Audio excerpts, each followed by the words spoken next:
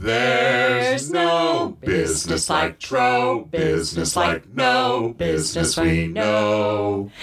Everything about the show's appealing. Listen and enjoy this blissful feeling. Nowhere could you get so much information than if you were standing on Miracle Mile. There's no business like Tro business. Now, on to our show. And welcome our host, a man with a face for radio, Mark Trowbridge. Well, we're back again for TroBiz. Thanks to all of you who continue to make time to listen to our Little Chambers podcast. I can't get enough of that theme song, and every time I talk to Sarah Artacona, I make her sing it with me. And let me tell you, there's nothing that a woman in quarantine loves more than a little duet. We are super excited today to be joined by Dr. Julio Frank, the CEO and president of the University of Miami and the interim CEO of UHealth. We expect a robust conversation, not only about what's in store for the U, but what's happening on the research front. But as we always like to do with our podcast, we begin with our headlines, or on our TroBiz podcast, we call them Tro lines. So we start at the national level. And of course, this week our president talked about the fact that we had prevailed when it came to testing. And while testing has certainly become more of the discussion and more of the norm, it is clear to me each and every day that people will be more comfortable cruising, flying, shopping, and dining out when testing is something that is readily available, both on the COVID front and on the antibody front. And I think Dr. Frank will talk with us in detail about some of the research work they're doing in conjunction with the NIH. At the state level, well, it's all about the reopening. Most of the rest of Florida, 64 out of 67 counties, opened a little more than 10 days ago. And so we here in Miami-Dade, who are awaiting our green light, hopefully in the next few days, have clearly understood some of the challenges that are happening in other communities, especially large cities. So encouraging folks to remember to take their mask and have it on them at all times, continue to practice social distancing, and just make good decisions. If you're not feeling well, stay home. At the regional level, well, we're the 3 counties here in South Florida that are waiting for the green light. Palm Beach County got that a couple of days ago, and so I think a lot of Miami-Dadians and Browardites are running up there to get their hair cut. Now, I know you can't see me, but I'm on day 55 today of no haircut, and I have a mustache for the ages. I'm doing a little beard trimming, but that's mostly because it's gray. And I like to tell my online friends I'm only 37. At the county level, well, the mayor is very active in keeping us engaged and working with his fellow mayors, including our own mayor, Raul Valdez-Fali, to talk very openly about reopening plans. I'm mostly concerned about what's going to happen with our hotels, our restaurants, our retail. They have been most adversely affected, as you can imagine, having been closed in many cases since mid-March.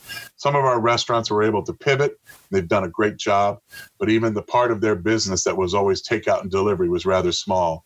And I'm concerned that only opening at 25% is not going to be enough. So at the local level, the conversation really has to be about being creative. And so we have been pushing on our elected officials and through the Business Recovery Task Force to allow more outdoor seating, outdoor dining, maybe even some road closures to give them even more space to socially distance. But I think when you look at what's happening nationally, we also have to be engaged in the testing game. City of Coral Gables has that for residents, but we're asking them to consider making that available to businesses, even if there is a modest cost. At the end of the day, I again think people will be most comfortable shopping, dining out, going on vacation, flying again when there is a vaccine. But that's going to take a while. So we all need to practice the best habits possible in order for us to come together and be socially connected again. Those are the Tro lines for this week. And I am really honored now to welcome our special guest, Dr. Julio Frank. He became the 6th president of the University of Miami in August of 2015. He holds academic appointments as professor of public health sciences at the Leonard M. Miller School of Medicine and as a professor of health sector management and policy at the Business School. He is currently serving as the interim CEO of UHealth, in addition to his duties as president of the University of Miami. Prior to joining the university, he was the dean of the Harvard T.H. Chan School of Public Health and the T.N.G. Angelopoulos Professor of Public Health and International Development, a joint appointment with the Harvard Kennedy School of Government. He has been the Minister of Health of Mexico, serving in that role from 2000 to 2006. He pursued at that time an agenda that was quite ambitious to reform the nation's health care system and introduced a program of comprehensive universal insurance. He has lived through 4 pandemics and has been a leading voice in the response to COVID-19. And we are thrilled to welcome him today as he helps us lead us out of this 4th pandemic into recovery. Ladies and gentlemen, please welcome Dr. Julio Frank. Thank you, Mark. Thank you, and good morning to everyone. I'm delighted to join the Coral Gables Chamber this morning because this will be a very engaging conversation. I'm going to give you some brief remarks, and then I'm looking forward more to a dialogue. Now, during difficult times, it's really through collaboration that we make progress, and I really appreciate the partnership with our local Chamber of Commerce. It's been a long-standing partnership. Both the city of Coral Gables and the University of Miami were both celebrating our 95th anniversary this year, and we're all looking forward to our centennial. We will get through this, and we will be there to celebrate 100 years. And it's really always been a pleasure to interact so closely with our local Chamber of Commerce. So thank you for this opportunity. Now, the impact that COVID-19 has had and will continue to have on our community and indeed on the global economy is really unprecedented. But even in the face of such disruption, we are fulfilling at the University of Miami our mission of teaching, carrying out research, innovating, and providing service, mostly through healthcare. We should be all encouraged by the fact that just this week, our students, in fact, yesterday to be precise, our students were able to successfully finish their semester. As I'm sure all of you know, we had to migrate all of our courses to an online platform, and we've also have postponed our formal commencement ceremony till December. Still, when at some point during this crisis, it became clear, as I said in a message to the community, that we would need to replace predictability, which is what we have usually in the academic year, predictability. We would need to replace that with adaptability. And in that effort, I have to say that everyone at the University of Miami, our students, our faculty, and the staff, had really stepped up with extraordinary efforts and a great sense of teamwork. Beyond adapting to a new reality for teaching, this online world where we just finished our semester on, we are also a comprehensive research university, and we also have an academic health system. So in point of fact, we have 3 roles to play in the face of COVID-19 for our community. First, of course, is we have about 18,000 students, about 17,000 employees. So there is this community of 35,000 people, and we need to make sure that they and their loved ones are safe and are healthy. While we continue our mission, and continuing our mission will be critical also for the reactivation of the economy. The university is an anchor institution. We're the second largest nonprofit employer in Miami-Dade County. And to the extent that we can keep our own members of our community not just healthy, but able to continue to work and reopen gradually, I'll say a little bit more about that, we also have a positive economic benefit for the larger community of where we are part. So that's our first role. The second role, because we are a university with an academic health system, UHealth, that we represent the only academic health system in all of South Florida. And therefore, we have a very important role to play in providing especially the high specialty care for the very sick patients suffering from this disease, COVID-19. And then thirdly, because we're a comprehensive research university, we are also at the front lines, not just of patient care, but of all the research that has to be carried out to develop the tools that we will need to actually overcome this pandemic. And that's very important. As we speak, our scientists are really hard at work developing those tools, and those tools are fundamentally tests, medicines, and vaccines. And on all three fronts, we are there. Now, that by way of introduction, what we're doing, I'll just finish by saying the COVID-19 pandemic continues to be a fluid situation. Uncertainty continues to loom large. Remember, every time there's a new pathogen, a new virus that creates a pandemic, by definition, we have uncertainty. It's the characteristic of this kind of emergencies. However, we are learning more and more and more as the pandemic progresses, and we're developing more effective mechanisms to combat it every day. Today, the University of Miami would have been expected in that predictability of our annual cycle. Today, we would have had our commencement ceremonies today, tomorrow, and Saturday. That's right. Instead, our faculty, our students, most importantly, our students who will be graduating, our faculty, our staff, our alumni, are receiving today an end-of-year message from me.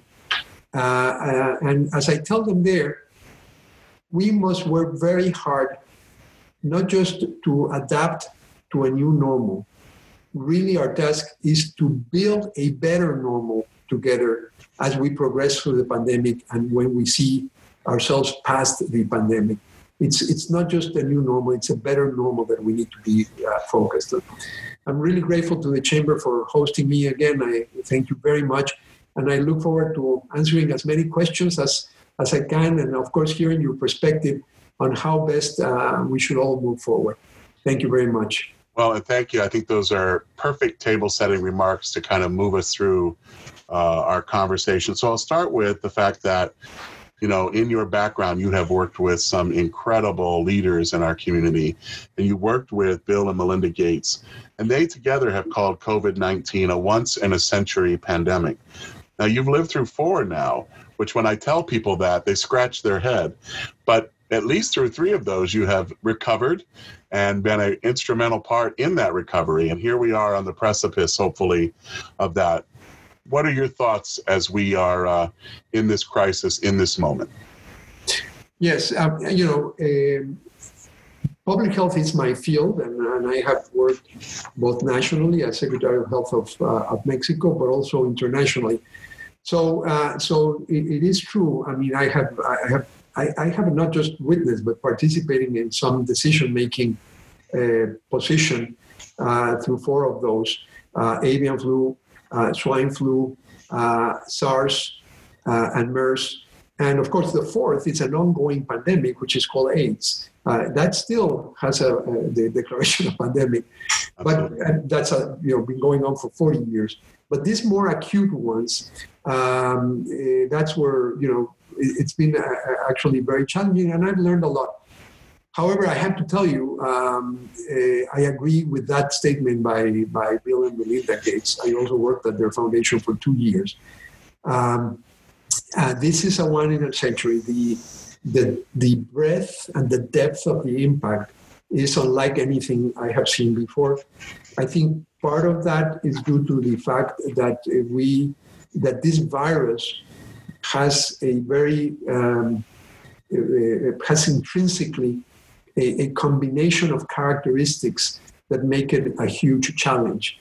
It is very, very contagious, so much more contagious than the influenza, which are 2 of those pandemics, including the most recent real pandemic, which was the 2009 swine influenza, the H1N1. Much more contagious. The other characteristic it has is that people who are healthy or have only mild symptoms, or even people who are going to be sick but still have not developed the symptoms, so people who are asymptomatic or with mild symptoms can transmit it, and can transmit it at a very efficient way. For example, for SARS, which is another coronavirus, that's not the case. Only people who are very sick can transmit it. So by then they're actually secluded in a hospital, and you don't have this widespread transmission. And that is what makes this particular strain of coronavirus so complex, its characteristics. We also live in more dense urban settings. There's more travel. But I think the main element that makes this unprecedented is the intrinsic attributes of the virus. So you talked about the impact that your team has between the faculty, staff, personnel, and of course students. I don't know if people think about what an enormous cross-section of people that is, but also large number of folks. And so I know you've been staying in contact, but you talk about building a better normal. How have you been able to stay very engaged with them, even when they're working remotely? And your students, for the most part, have gone home to their home communities. Yeah, well, when you have uncertainty in an emergency, you have two tools. I call them the two C's. One is contingency planning, which means you develop every scenario possible and you prepare for each scenario, even the worst case scenario that sometimes we like not even to think about it. But you gotta, in a very disciplined, systematic way, say, what if all of these things happen? What would we do? And then you create that sort of contingent plans. Now, we in South Florida are very good at that because we do it with hurricanes. Every year, we're doing contingency planning. Obviously, the difference is that with a hurricane, you have a clear beginning, you have a middle, and you have a clear end. And with a pandemic, that is not as clear cut. We're not even sure what the beginning was, and we don't know where the end is. And there are events that would totally change that end date. For example, when we have a vaccine, I don't say if, because I'm very confident that we will, but when exactly we have a vaccine will determine what's the end. So it's a little bit more fluid, and that level of uncertainty is higher. So even more, we need that first C. But the second C, which applies anytime we have uncertainty, is good communication. Because even though the emergency is fraught with uncertainty, and again, here this is a much higher level of uncertainty than we would ever have with a hurricane. We're really learning. This is the first time humans have been in touch with this particular virus. So even though we have lessons we can extrapolate from previous experiences, we're not sure exactly how it's going to evolve. But people, what they want is certainty. When will we be hit? How bad is it going to be? When will it all be over? And the only way you deal with that uncertainty and the anxiety that it creates is through communication that's clear, concise, consistent, and credible. And this is what we've been doing. We developed, I learned this in my previous experience dealing with pandemics. As important as the public health measures are, is to have a communications plan. So what I've done is I've stayed in very close touch with the community using both written messages, but actually what works the best are video messages. Yeah. So I sent a few of those, as I said before today. It's an end of academic year message going to the whole community. And then we've also kept very fluid, more one-on-one communication. There's a hotline. There's all kinds of channels for specific faculty or students or staff members who have a particular problem. How do they address it? But it's communication that's the key here. So you talk about the two C's, and so let's start with contingency, because even someone as, engaged in public health, both on the, medical side and the policy sides and the funding sides, this has to be one of those scenarios that even in your wildest dreams, you can't imagine it. But you were one of the very early folks, even inside your institution, who said, we need to be prepared. And going all the way back to January, when we were really talking about China, Wuhan province, but you saw something, I think, that others didn't. And so that maybe gave you a head start. But talk a little bit about that, because I've been very impressed with hearing that and from members of your team that you were way ahead of other conversations. Yeah, for those of us in the global public health community, the question has never been if there's going to be another pandemic, but when. And that question, by the way, it's not going to go away with this pandemic. There'll be future pandemics. So the question is when. And what we have seen over the last couple of decades is a consistent pattern of the so-called zoonoses. These are diseases that affect animals, and the virus, it's most commonly viruses that cause the disease, jump the species barrier and affect humans. That's step one. We have had several of those. Many of the avian flus made that jump. Step two is when there starts to be human-to-human transmission. When you get to stage two, and we got there early in January, any one of us who's trained in this field knows that that's the time to really start getting ready. Because once there's human-to-human transmission, especially in respiratory viruses, which transmit very easily, think of Ebola, which is not a respiratory.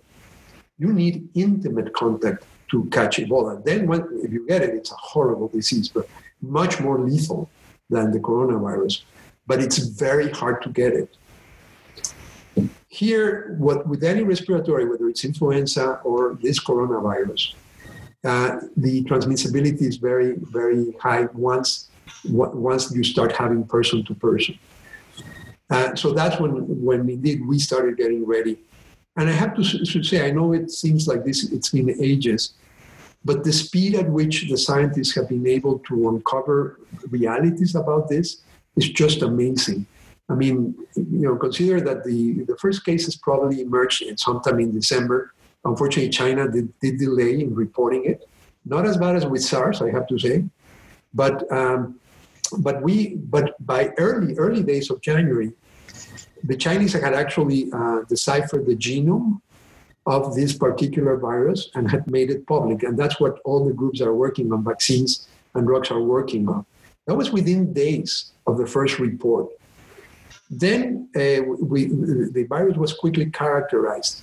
We quickly were able to establish that there was human-to-human transmission.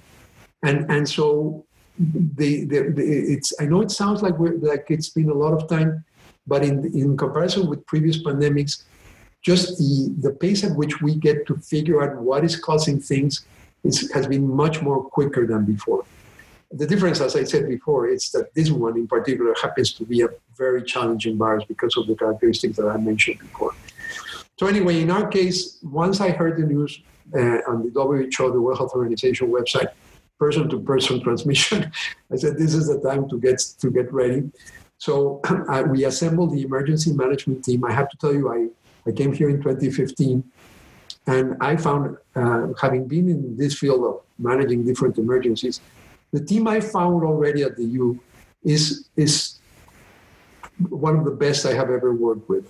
Really an excellent professional team.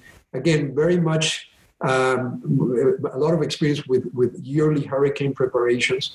We were tested with Irma in 2017. We were tested again with Dorian last year. Fortunately, we were spared that one. But it's just incredible how good they are. So I convened that team, and this time not for a hurricane, but for a pandemic. And we started actually having regular meetings since the end of January. I also, knowing of our second goal, alerted the people at UHealth to start making sure we had enough stockpiles of personal protective equipment, diagnostic tests, which has been the big bottleneck, not just for us, for everyone, and drugs. We knew that even though we're only testing now drugs that are specific, there's a lot of other medicines that are needed to support critically ill patients. Medicines and other equipment like ventilators. So UHealth really was ahead of the curve in stockpiling those critical inputs for when the peak in demand started occurring. So yeah, that was part of the reason why we were able to get ready a little bit ahead of the curve, just because I knew that once that person-to-person transmission had been established, it was just a matter of a few weeks before it would arrive here. So, they talk about the right leader at the right time. I think that couldn't be more appropriate in just what you've shared with us. And you talk about the role of the University of Miami in our community, and you rightly focus on the academic medicine piece. That is something that we couldn't be more proud to have in our community. But also the fact that from day one, and maybe even before, your research folks were very engaged in this conversation. And there's obviously some intersection there, but I'm sure folks who are listening today want to hear a little bit about the progress there and the fact that even that has occurred in lightning speed in terms of typically how things are, done in a laboratory and FDA and things like that.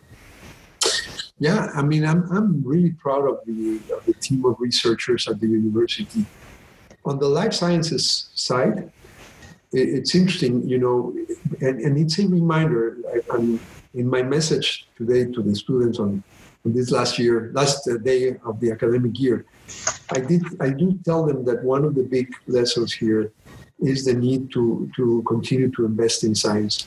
For example, take our group that's working on a very fast, accurate test. Almost could be done at home or in a doctor's office. Dr. Silvia Donner heads that group. She started working on tests for AIDS. And then when Zika affected us, remember, just a couple of years ago, she was able to convert that platform for test development that she had originally used for AIDS. These are all viral diseases, different viruses, but some of the techniques are similar. So you build a platform.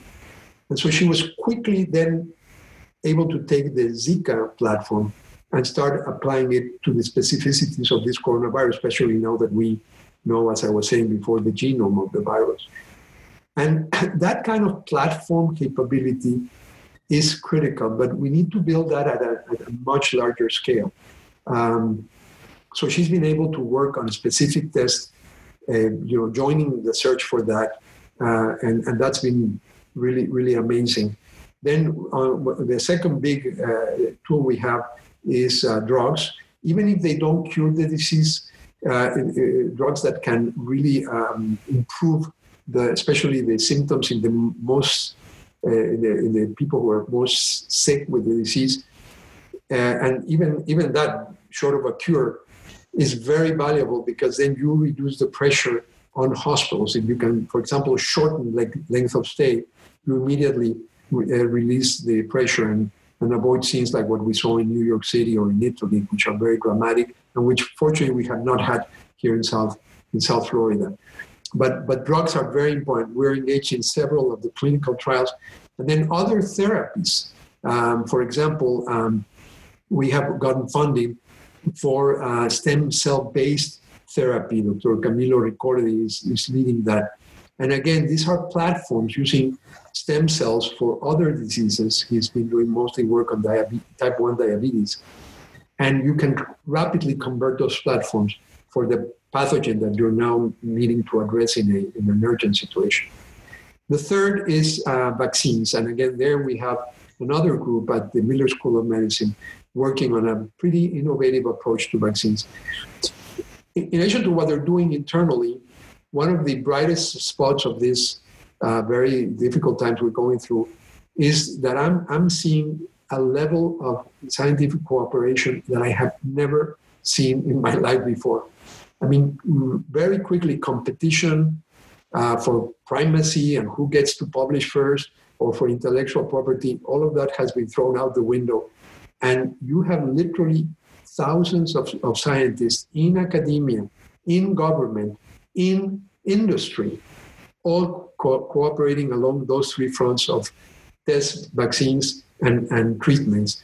And that's why I'm so optimistic that we're going to very quickly, we're already seeing new tests coming online, then drugs. There's several that look very promising, and eventually a vaccine, which will be the ultimate solution to this pandemic. That's heartening to hear because, as we all know, there's always sort of a race to the finish line at times. A question for you from our audience that I think is relevant here is to talk a little bit more about testing in terms of capacity. And obviously you shared a little bit about what UM is doing in both the testing front and also maybe on the antibodies front. But obviously it's going to be critical for us to being able to maybe be socially and physically together again. Yes, and as I'm sure everyone on this webinar has seen, because it's been explained 1,000 times, there are two types of tests. The ones that test for the virus, it's a diagnostic test, and then the one that tests for antibodies, which gives you an approximation of how many people have been exposed. Well, actually not an approximation. It tells you how many people have been exposed, and it gives us an approximation of who might be immune. That's something we're still learning. But it is very important because at least we know, what's the prevalence of that exposure. Does it follow a particular geographic pattern? Are there some age groups that are more affected, some ethnic groups? It gives us an understanding.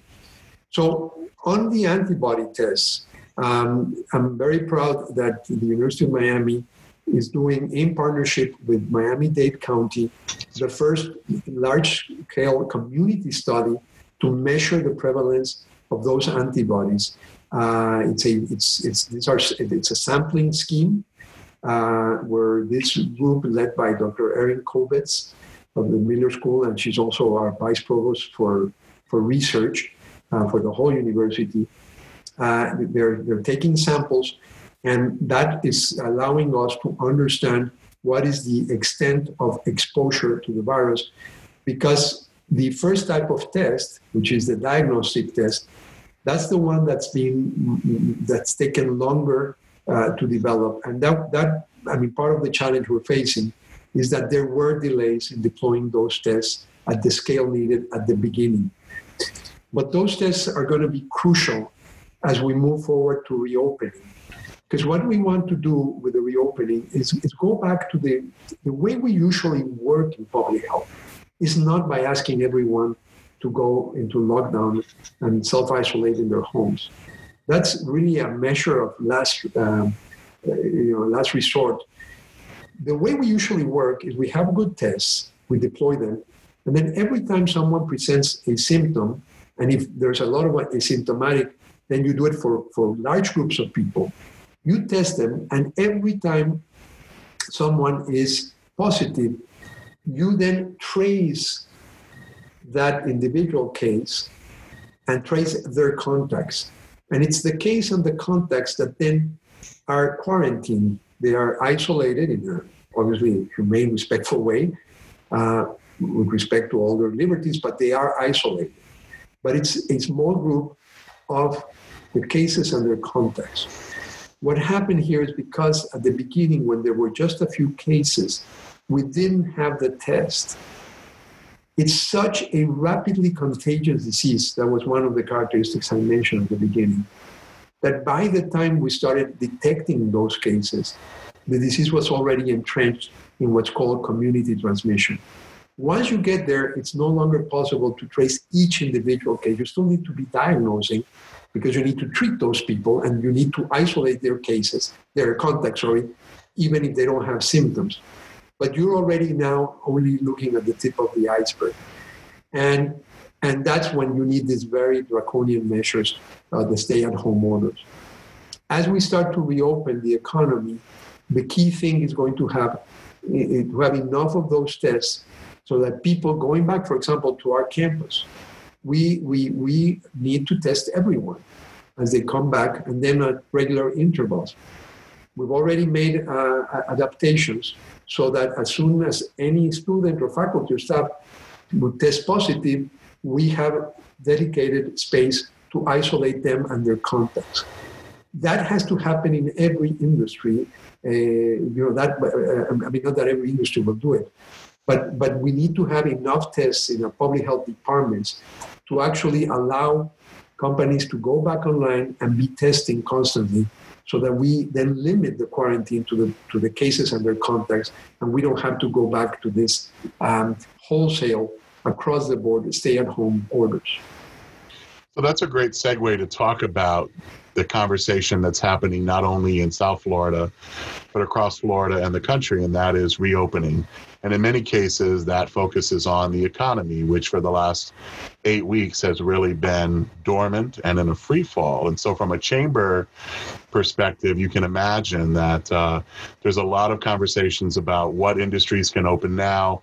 We're a bit exempted out of the original order from the governor, but we're already seeing challenges across our state and other places where people aren't masking, they're not being physically distant, and they're doing exactly what we said don't do to avoid maybe a second recurrence. So I'm thrilled to hear what you're doing. I think you can be great role models for our business community. But people want to know when the students, faculty, and staff are going to return. How does the fall term look for you? So our current plan, and of course we have our contingency plans for other scenarios, there's still uncertainty. But our current plan is to open on campus and on time in the fall, around the middle of August. But I have said that plan stands on four pillars, and I think this applies to all the industries that are members of the chamber who may be listening today. The first is testing. I just explained why. So that through testing, and it has to be periodic. It's not just one-off, because you may test negative today, but then catch the virus later. That requires a huge ramp up in the testing capability. I'm seeing a lot of progress. We still have a few months. In our case, I know some of you want to be open much sooner. But the key is to have enough testing capability that whenever someone is positive, you can isolate that person and his or her contacts, and not the rest of people. And I'm sorry to interrupt, but do you envision that being at home for most people still? They would then go back into sort of what we did initially, the 14-day self-isolation. That may not be as easy on your campus, but... No, yeah. Then you isolate at home. In the case, some countries where it's very hard because of the conditions on the home to protect people who are at particular high risk, there are shelters, again, very well conditioned, hotel rooms that are paid for by the local authorities to isolate the case, particularly the cases, and the contacts are being observed constantly to make sure they don't. The contacts have been tested. Those contacts that are negative go back home, but anyone that's positive, especially in places where, more vulnerable socioeconomic groups where it's very hard to keep people at home, and where you may have an elderly person or someone who's immunosuppressed or with a chronic condition, for those people, you need to have separate accommodations, typically in hotel rooms. So that's the testing. The second is the tracking. The third element is separation. So for us, we are right now, we have a task force just concentrated on rethinking and redesigning all our spaces and all our processes of work. It's incredible. We're not going to go back to the world of pre-COVID. It has to be a different one. And in some aspects, it will be better. In others, it's going to be challenging. But from the way we check in students, obviously, we need to space accommodation. We need to lower the density to keep that physical distancing. Now, we were incredibly lucky, and this, I have to tell you, no one planned it like that. This was just good luck. But as all of you who live here, we've been for the last more than 2 years building this beautiful new residential hall called Lakeside Village.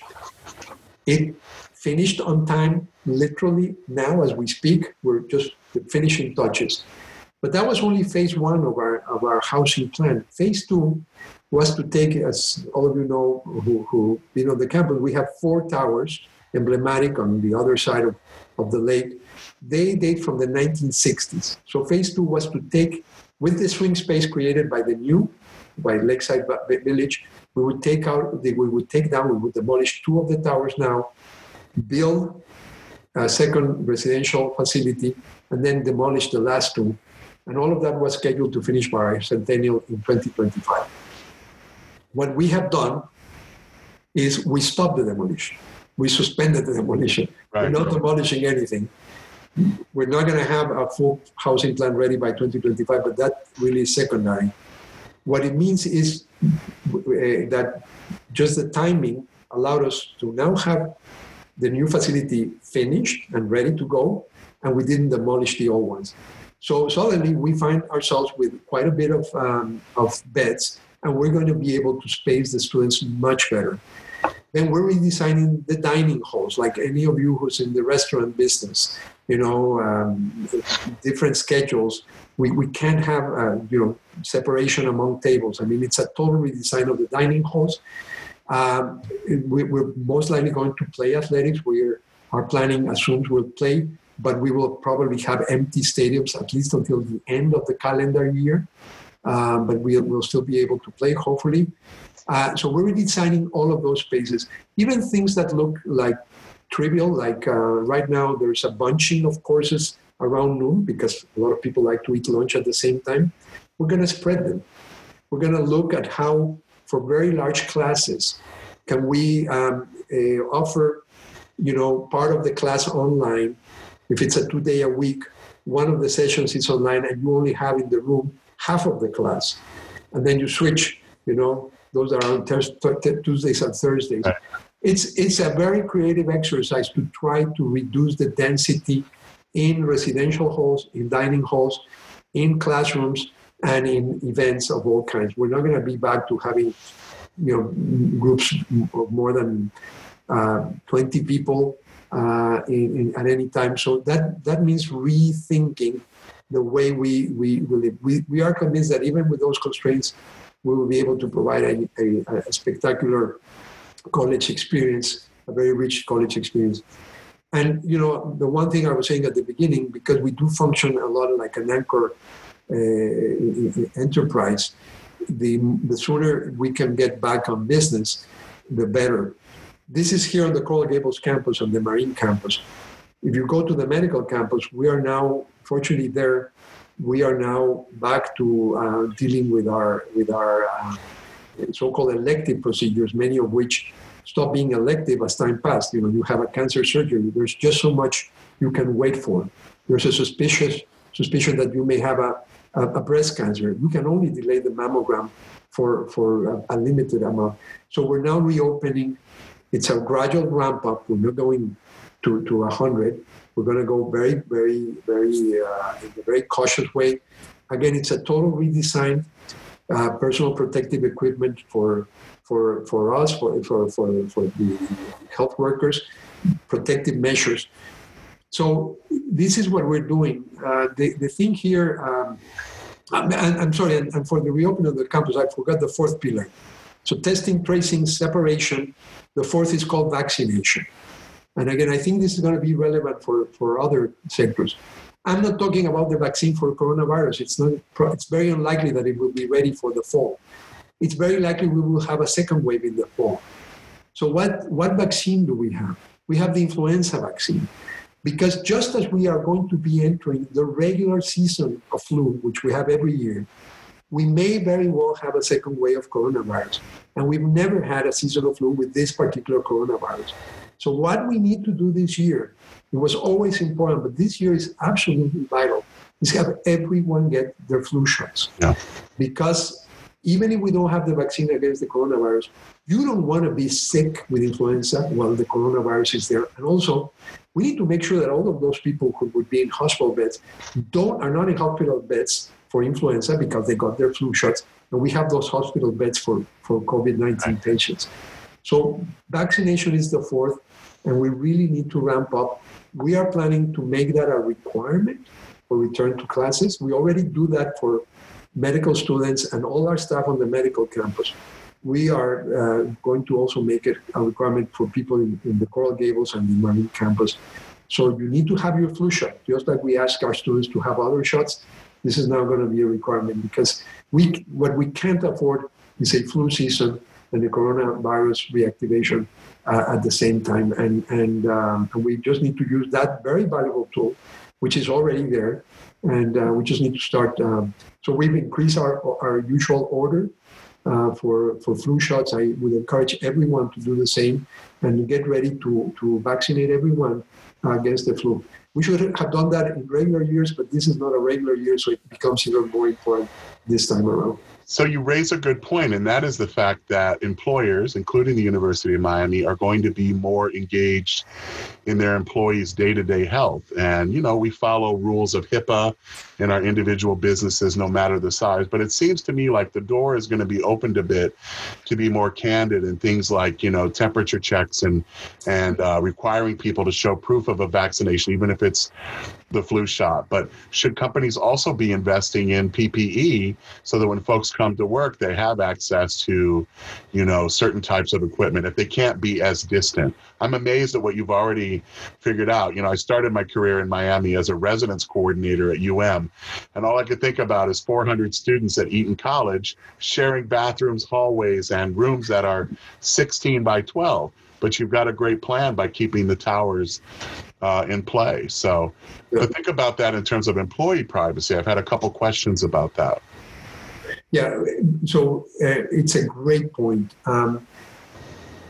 Look, you know, I know this is a very difficult debate, but I think every person who's a strong defender of civil liberties does understand that my freedom ends where I affect others. And when that effect is massive, and that's typically what happens with the epidemics, there are some restrictions that happen, and we tend to accept them. The mass majority of us tend to accept them. I am very disturbed by the scenes of people refusing to wear a mask. It's almost more like an ideological warfare. This is not about ideologies. This is not about big government. This is about communities protecting members of a community protecting each other.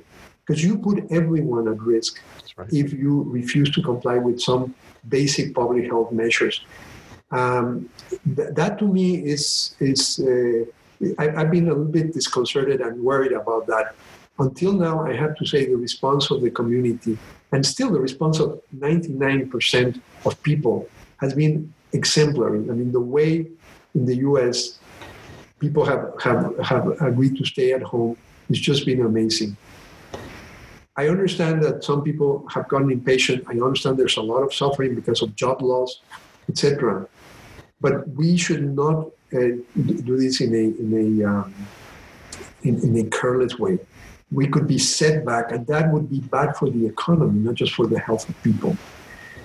Now, that's one side of your question, Mark. The other side is the tracking methodology. It is imperative, and it can be done, that you do the tracking with full respect to privacy. And that has to be a requirement for any of those tests that are appearing and all the tracking apps that are being now introduced, which I think are going to be a huge aid in helping us track the contacts and avoid major shutdown. Just as I was saying, isolate the cases and their contacts. So I think we have the technology so that all of that is carried with full respect to people's privacy. The other more intrusive elements like thermal scans and that kind of measures, again, some of those have a positive, more of a psychological effect. People tend to take things more seriously. But again, it can be done, so they are valuable. We're planning to install this on campus. And you just have to have a very strict set of procedures and regulations to protect people's privacy, including obviously the fact that none of that information gets reused. It's destroyed, at the end of a short period of time, just like we do with security cameras. We accept that reality because it's a very valuable tool to deal with crime. Well, this is not unlike that, and we just need to have that kind of serious safeguards to protect privacy. So I appreciate that very much, and I think the folks on the Zoominar today as well, because I had several questions. But we have a question from one of your Board of Trustee members, Anna Vega Milton, who's also a great member of our chamber and our community. She wants to talk a little bit about the economic impact, which is a great pivot point for us to kind of wrap up today. And that is, we are a Chamber of Commerce, very engaged with our businesses. And, they have been suffering, but they also are suffering because the students aren't here. They're a huge segment of our consumer base. But she wants to talk about the makeup of the student body as you look into the fall and the subsequent time frame in the age of coronavirus, especially related to less international students, maybe more local and commuter students versus students that might come from other parts of the U.S., as you have seen in your typical student body. It's a great point, and I'm going to end with good news since it's the last question. And thank you, Anna, for that question. It's very important, and it's a treasured member of our Board of Trustees. Back then in January, one of the first things we started doing is what happens. Well, first of all, we brought all the students back who were in study abroad. The ones who were in Italy were very unhappy, but a few weeks later they were thanking us.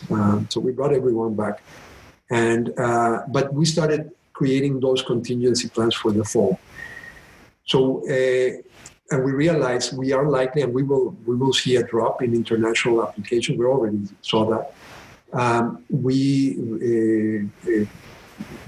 Most of the international students are staying, and so we are now making provisions so that in the summer, when they would have normally gone to their home countries, they're just going to have to stay, because otherwise they are not assured that they will be able to fly back. So that's another thing. Right. But what we did decide very consciously was to over-admit, to admit a larger number. We went to, the thing that's been very good for us, Mark, and for everyone is in the 5 years I've been president, we have had double-digit growth in the number of applications at UM. So we are getting more and more applications. UM has become an attractive place for students to apply to. So a very substantial growth in applications, and the quality of our applicants is going up and up every year. So we were able to go into our wait lists, which are still super good students, further down than we usually would, just to protect ourselves. And the good news, to leave you at least with some sense that things are looking bright, and not to say that we can let our guard down or to assume that there are not going to be bumps in the road ahead. There will be bumps. But we monitor May the 1st is our very crucial deadline. That's the day when we get the number of deposits. Students that have applied, have been admitted, but many of these students, they're so bright that they are admitted in many universities. So we see how many actually deposit. We were expecting a drop. We were ahead of the numbers from last year. So that's a very good sign. Now, a lot of things can happen over the summer. This is just a $500 deposit. Some of those students may not show up. I'm not saying we're out of the woods. But that first test, if we had half of the deposits, I would probably be starting to really get very worried. I'm still worried. I'm still devoting my full energy to making sure we mitigate the economic impact. I think that will have a positive impact on our entire community. But at least that first milestone, we came out of that with a great response. And that is basis for optimism. That's great news. I had a conversation with one of your team members, Sarah Artacona, who's a past chair of our chamber, earlier in the week. And she was educating me on not only that good news, but things that go from what's called yield to drip and how all of that is quantified. But it's not just you all, it's universities across the country. And I'm thinking of those that are in more hotspot areas like we are in terms of our state, but not necessarily nationally. And so you're going to have to continue to message that as well. So I'm going to ask one last question, and that is, You have a lot on your plate, Mr. President. You're also the interim CEO of UHealth, a major player in our community, but a major partner. And you've talked a little bit about the roles that they're playing as academic medicine leads. How are you managing it? How are you doing? I know you're going to be looking for a new CEO, but I can only imagine the time you're giving to us, you're giving to so many other things. So I say thank you, but how are you holding up? I'm good. There's some positive changes that happen. I think we're going to see changes now permanent in use of technology for education, for health. I mean, our telehealth capabilities just grew exponentially. A lot of patients are, especially for routine procedures, and increasingly the number of tests and other imaging that can be done, patients are happy because they stay at home, they don't need to go out, and they get as good a quality of care. And all the studies show that it's as good.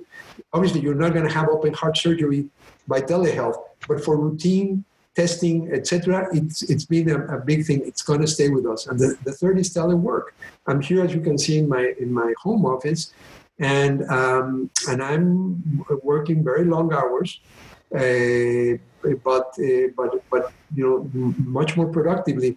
One thing that allowed me to liberate a lot of time is I'm not traveling. I'm full-time here, and therefore I can do the two things. But my position as interim CEO was meant to be for the duration of the acute crisis. So July 1st, we will be moving forward, and I will still have a very central role. Whoever is the CEO reports to me and to the board of UHealth, but I am ultimately responsible for what happens at UHealth. But this 3 months, I'm much more in the day-to-day operation, which was what was required. I can only say again, and now that we're celebrating nurses, this is Nurses Week, we have an extraordinary group of really heroes. I know it's been said and said, they truly are heroes, the people who are on the front lines. The nurses, I mentioned them first because it's their week. And please take a moment to recognize a nurse, send them a message. They are really doing an amazing job. Doctors, the vast array of health professionals who are on the front lines really are doing an amazing job. And I'm only privileged to be able to be orchestrating some of that work, but they are the ones who are really, really doing the work itself and making such an amazing difference in the lives of so many people. I'm so glad you mentioned that. That week began yesterday, and it couldn't be a more appropriate time to honor not only all of our nurses, but all of our frontline health workers. And many of those folks work directly with you.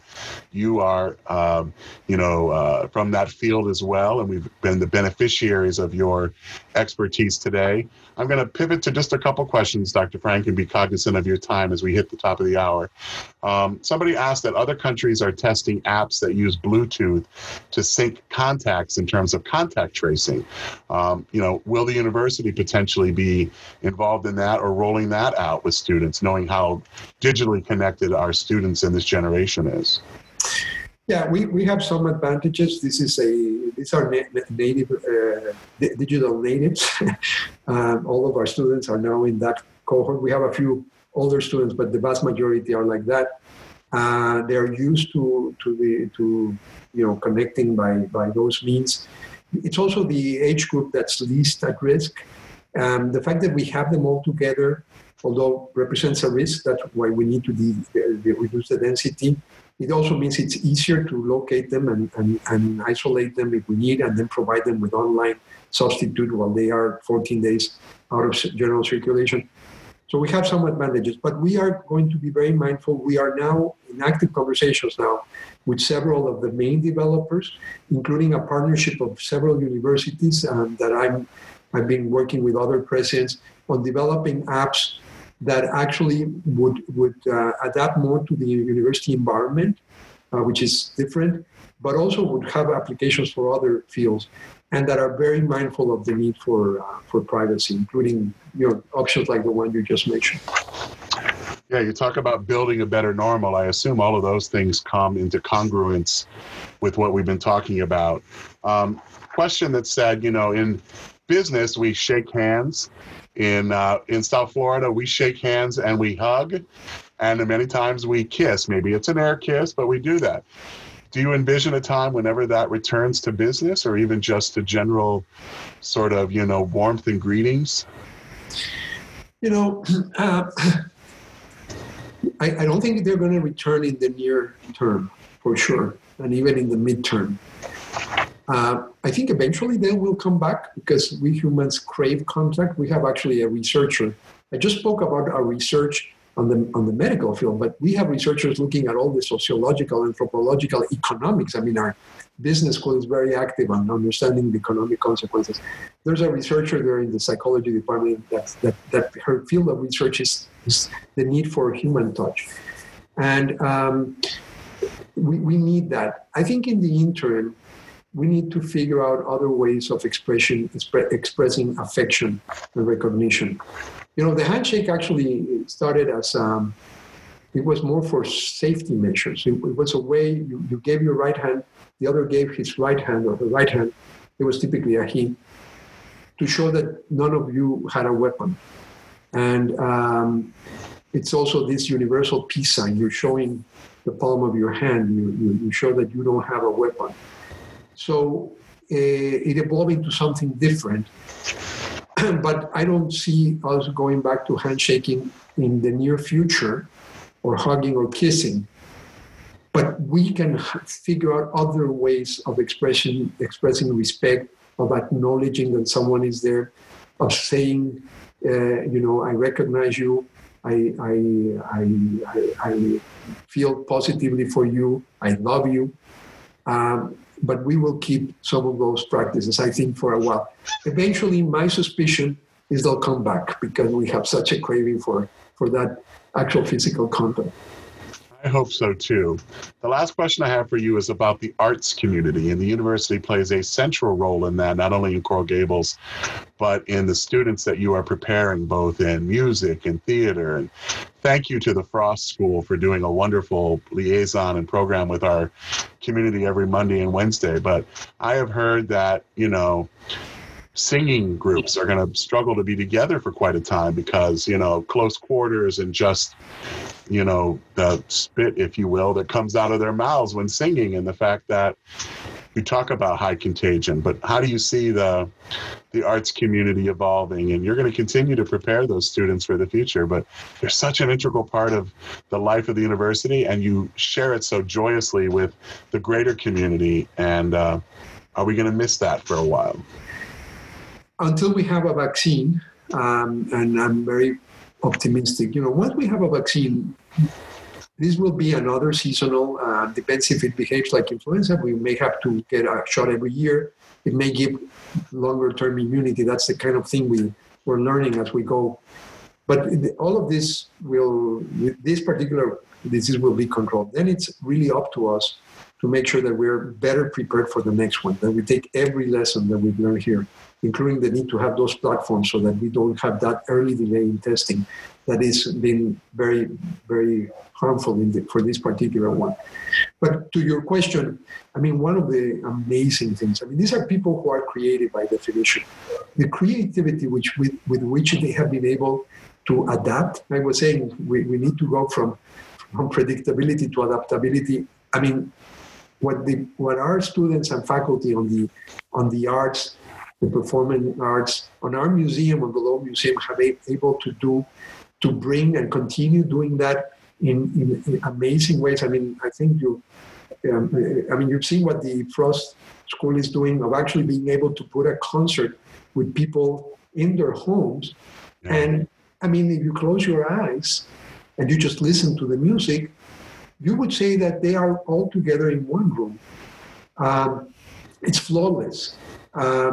So in the meantime, lots of creativity, adaptability. Some of those practices may stay with us.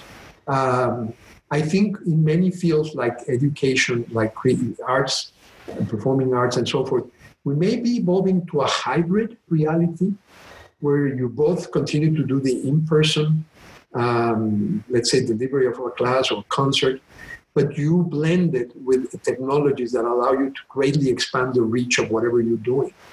And I think that's a very interesting future. We're working very much with mixed reality technologies, that would actually almost make it seamless transition between the digital world and the physical world, what's called phygital, and a blending of those two. A lot of very interesting things. These are the opportunities that every crisis entails. So, but I have great admiration for the creativity of our faculty and staff, how they maintain the arts very vibrant during this day, especially now that people are staying at home and they have more time and more need for that spirit lifting sort of experiences. Well, Mr. President, that's a perfect place for us to end on a very high note. I want to commend you on your leadership, the fact that you have made yourself so readily available to talk to groups not only like ours, but I have enjoyed seeing you in the local, state, national, international media. I think folks are very comforted by your words. They're measured in the sense of where we need to go and what we need to do. I also want to tell you, keep your desk very neat, and I want to learn from you in terms of that. I am blocking the mess which is here. The pile of books. That's what's happening behind me too. I've got things signed up and lined up so that I can hide that. But that's my reading pile. I'm a little bit Well, it's really been a great hour with you. I want you to know that our chamber and, of course, our business community are looking very much forward to our continued partnership. You started with the commentary that we grew up together for 95 years, both the university and the chamber, and we have common leaders going back to George Merrick together. So there is an undeniable thread, and our DNA comes from much of the same place. So I'll let you say a final word. And again, just thank you to you, your team, Adriana. Everybody has been so wonderful, Mr. President. No, thank you again, Mark. And thank you to everyone who joined us. We are, and we consider ourselves a key part of this community. We were there in the founding of Coral Gables. We will be there forever with the city. And at these very trying times, please see the university as a resource. We are very proud of our partnership with the city and the chamber and our entire community. So thank you for this opportunity. We really value, and I'm looking forward to our continued engagement. Thank you again, Mr. President. And in the chat, you should just know lots of appreciation for you, accolades, and then quite a few go Canes. So we'll leave it there. And thank everybody for a great morning. Mr. President, be well, best to your family, and thank you for your leadership. We will sign off. Stay safe. Thank you very much. Well, that's a wrap for this episode of TroBiz, and what a great opportunity to talk to an admired leader, Dr. Julio Frank. Dr. Frank was, as you saw, quite candid, sharing his thoughts not only about challenges that the university has to change and address head on, but also there are 35,000 students, faculty, staff, employees. That's an enormous universe of folks to have to take care of. And I really want to recognize his leadership and thank him for being the leader that he is. I think my final thought is that, universities are not only research centers and forward thinking in terms of creative approaches to problems, but they're great parts of our community. is in our front yard. We miss the students. They're great consumers. They shop and dine and take Ubers and spend a lot of time, getting pampered, if you will. And all of those moments are no longer. And as we celebrate the class of 2020, they will never forget this moment, not only because of receiving their degrees, but receiving them in a way that was never ever contemplated when they started as freshmen 4 years ago. So hats off to the class of 2020, not only at but all of our local universities, our high school students who will graduate in just a few weeks as well. And you know what? Keep tuning in. We're so blessed to have great leaders in our community, and I count Dr. Julio Frank at the top of that list. Signing off from TroBiz, everybody. We'll see you on the next podcast.